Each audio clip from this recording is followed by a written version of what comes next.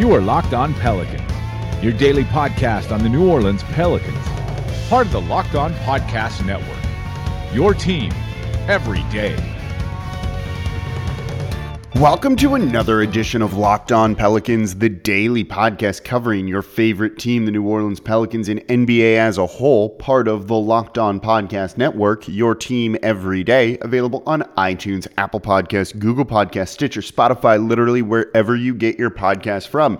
I'm your host, Pelicans Insider, credential member of the media and editor over at LockedOnPelicans.com, Jake Madison, at NOLA Jake on Twitter, here with y'all on this Monday, Christmas week here, so we'll have an interrupted podcast schedule, but we're going to cover today, we're going to cover tomorrow as well, because it's a game day for your New Orleans Pelicans, taking on the Portland Trail Blazers on the road. We'll touch on that in the third segment. First segment, we're going to recap that unbelievably disappointing loss on Friday to the Golden State Warriors. Seriously, that one could have been avoided, probably, and shouldn't have happened in the first place. They are the worst team in the league. We'll break that game down, and then we're going to talk about the coaching staff and the coaches versus the players argument and all of that. Should Gentry be fired? That stuff. We're going to save the meat of it for the second segment. So let's dive into everything in today's edition of Locked On Pelicans.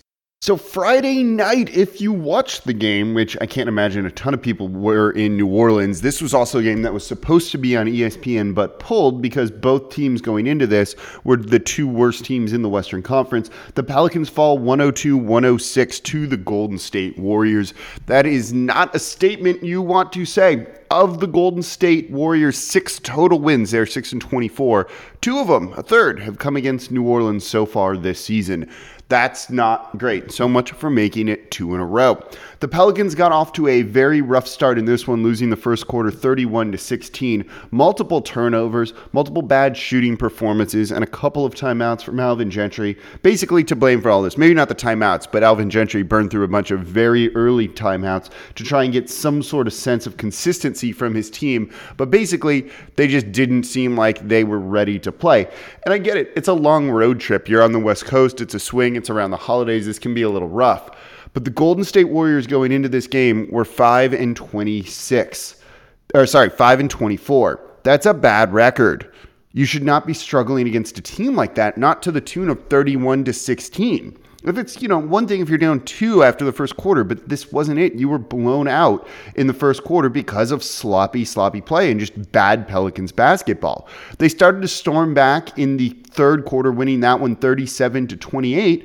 But as they had a lead going into the fourth quarter, late into the fourth quarter, it fell apart. They were unable to make shots. They were unable to get stops, and we know how this goes. It's another clutch time loss, and basically they just dropped what should have been a very winnable game. And there were some really questionable decisions in this one. So by the numbers, Brandon Ingram finishes with 25 points on the night, 9 of 17 shooting, 5 of 9 from the field, though 0 for 3 from deep, 6 assists, 3 rebounds. Derek Favors back in the starting lineup, 10 points for him, 10 rebounds, 5 of 8 shooting in under 30 minutes of action. JJ Redick in the starting lineup as well, 4 of 7 from deep, 14 points on the night, 4 rebounds, though he didn't make a shot in the first quarter.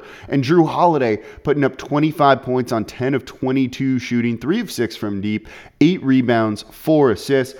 Off the bench, Josh Hart contributed 9 points, Jackson Hayes 5. Lonzo Ball had a very good night, kind of being a bit of a spark off the bench in the first quarter. 14 points for him, 2 of 4 from deep, 6 of 11 from the field overall, though 0 for 3 from the foul line.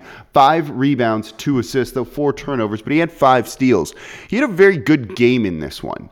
And you didn't see him in crunch time in the fourth quarter. Instead, you had Kenrich Williams out there.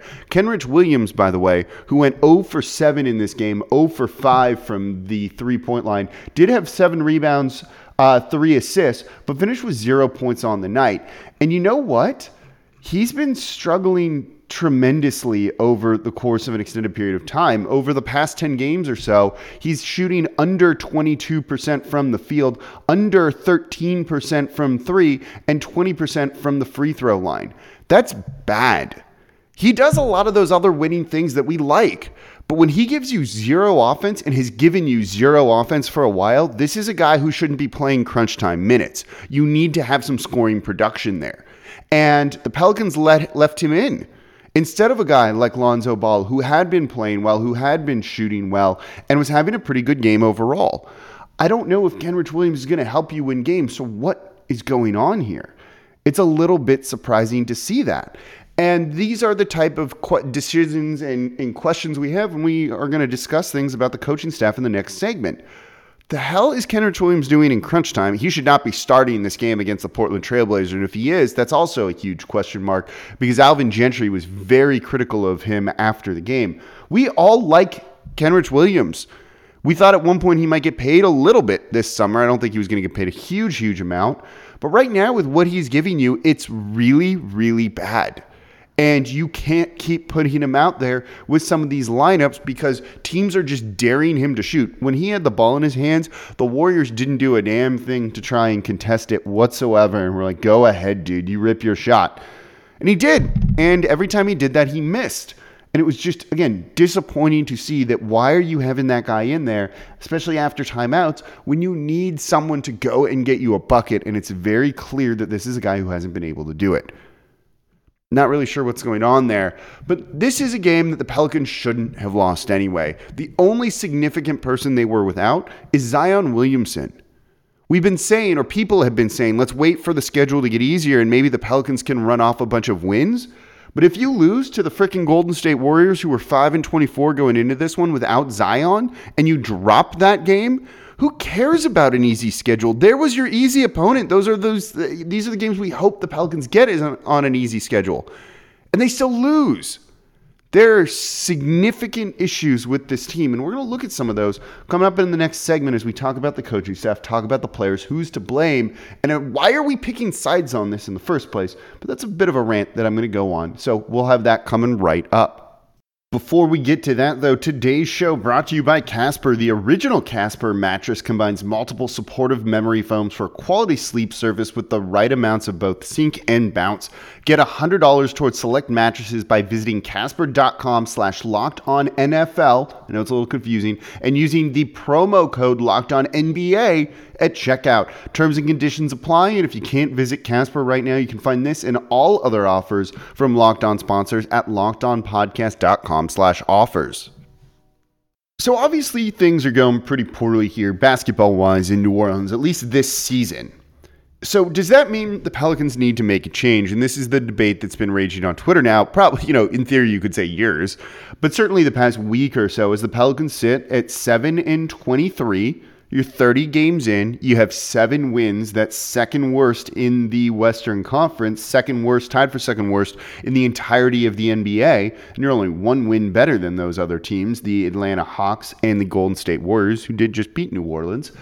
So do you make a change? Because clearly things aren't moving in the direction you'd like. Now, we need to preface this by saying long term, nothing's changed for New Orleans. They're still in a really good position. You have all the assets coming over from the Lakers trade, all the future picks. The current guys still here. Some have worked out like Brandon Ingram. Some haven't like Lonzo Ball. You still have Zion Williamson. Just because he hasn't played yet this season doesn't mean we're thinking anything differently about how good he's going to be in the NBA long term.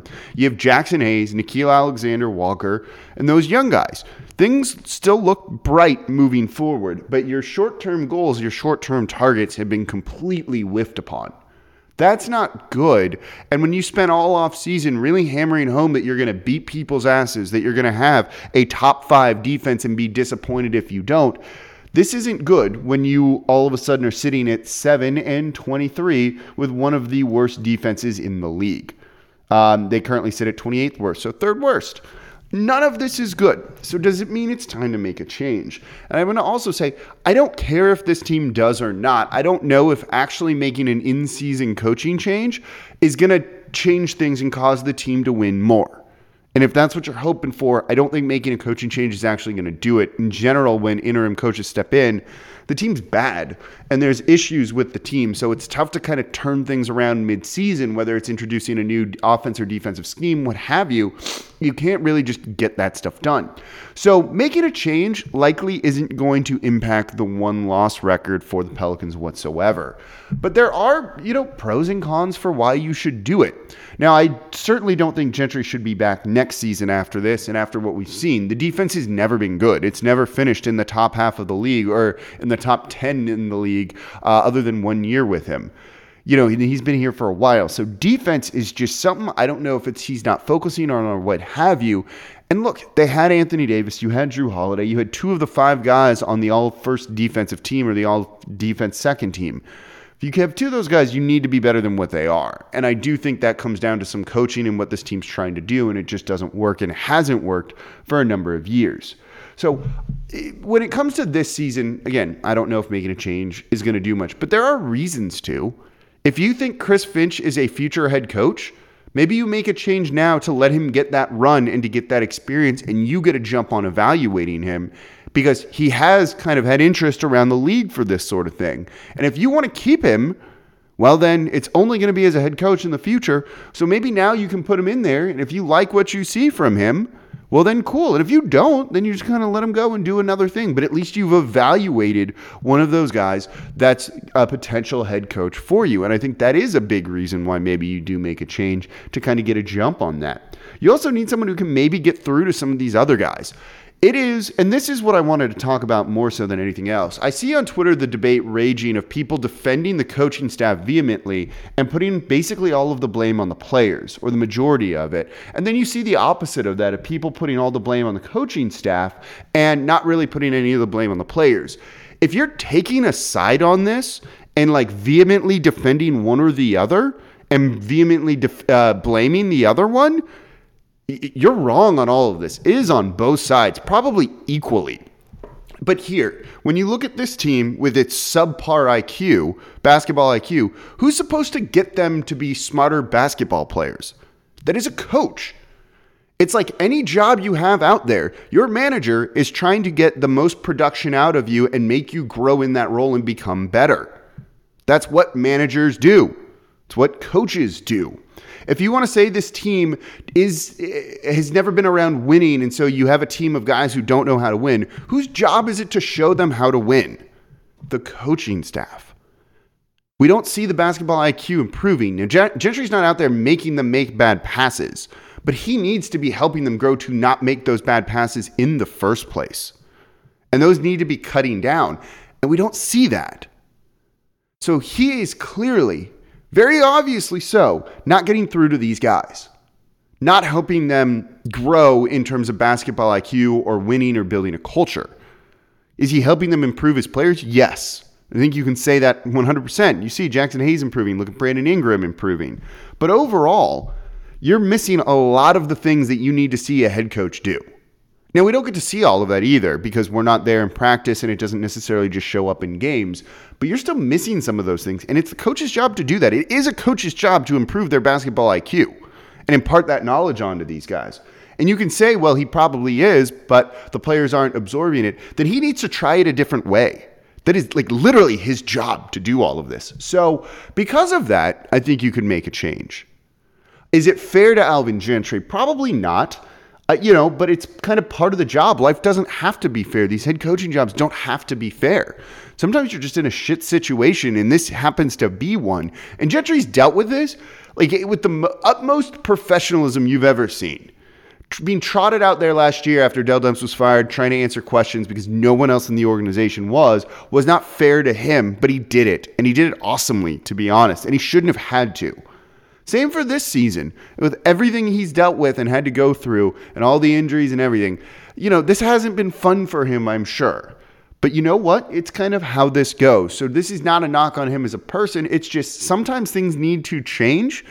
And this could be, I'm not saying it should be one of them. But the players are also to blame for a lot of this. Again, they are the ones going out there playing, missing shots. They're telling Kenrich, hit your threes. But he's just not. They're telling Lonzo Ball, attack the rim, but he's just not. Again, could it be you need to try and reach them a different way? Maybe. But still, you guys get what I'm saying. Don't be on one side or the other. There's just a whole ton of blame to go around for everybody, and probably everyone equally. But if you're not willing to listen to criticism about the coaching staff, or you're not willing to listen to criticism about the players, I don't know what to tell you. You're kind of missing the forest for the trees here. And I see a lot of that on Twitter. It's disappointing because, frankly, you shouldn't be standing so hard for one side or the other. So I don't know if Gentry should get fired or not this year. Because, again, I don't know if it's going to change necessarily everything. But I think given what we've seen, you can make a very good argument for it. Now, you could also make the argument that Zion Williamson hasn't played. And you know what? We should see how he does with Alvin Gentry as his head coach in actual NBA games. Is Zion improving game to game? If he is, and he's looking like a better and better NBA player, maybe you don't move on from Gentry, because right now, Zion improving and becoming as good of a player as possible, as quickly as possible, probably the most important thing to this team in the future of the franchise. And we haven't been able to see if he's able to do that. But if you're expecting win-loss changes, I don't think it's going to happen with this team. As I said in the last segment, you just lost to a team that had 5 wins. That was 5-26. Or 5-24, sorry. That's bad. When the schedule eases up, we're really expecting this team that we've seen now lose to the Golden State Warriors twice among some other teams. We're expecting that team to go out and go on a run? No. They have an easy final 15 games. You trust them to go 10-5 at this point? You shouldn't. Even when the schedule eases up, what's going to change? The defense is still abysmal. You wouldn't be losing to the Golden State Warriors and some of these other teams. So I don't think the win-loss thing is what you should be focusing on when it comes to a coaching change, but those other things. And you can make an argument for and against it because of that. But we'll see. Because ultimately, it doesn't matter what we think. It matters what David Griffin thinks. And he's been in the corner of Alvin Gentry.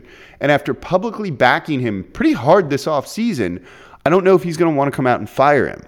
So they may wait till the offseason where Gentry maybe retires or something like that. You can kind of call it that, where you don't need to worry about it and just kind of admitting that you were wrong.